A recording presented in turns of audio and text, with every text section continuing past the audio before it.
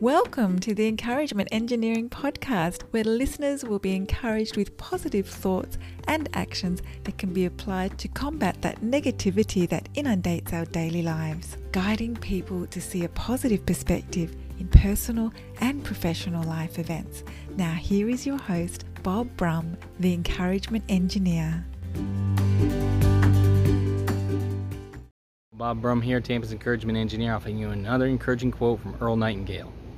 The more intensely we feel about an idea or goal, the more assuredly the idea, buried deep in our subconscious, will direct us along the path to its fulfillment. Our feelings about an idea or dream can drive the direction and accomplishment we achieve. Our subconscious mind will fill and find a way to achieve our goal because it believes it can be real. Our subconscious mind does not limit us or put fears in about the goal. We do that. When you believe in something so intensely, our mind will help us find a way to achieve our goal with positive and consistent actions. Fulfilling our destiny is a great accomplishment for our lives.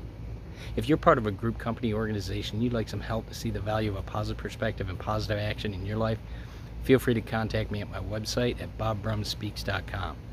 I also encourage you to subscribe to my podcast, the Encouragement Engineering Podcast, played wherever you listen to podcasts. And I hope you have a great day.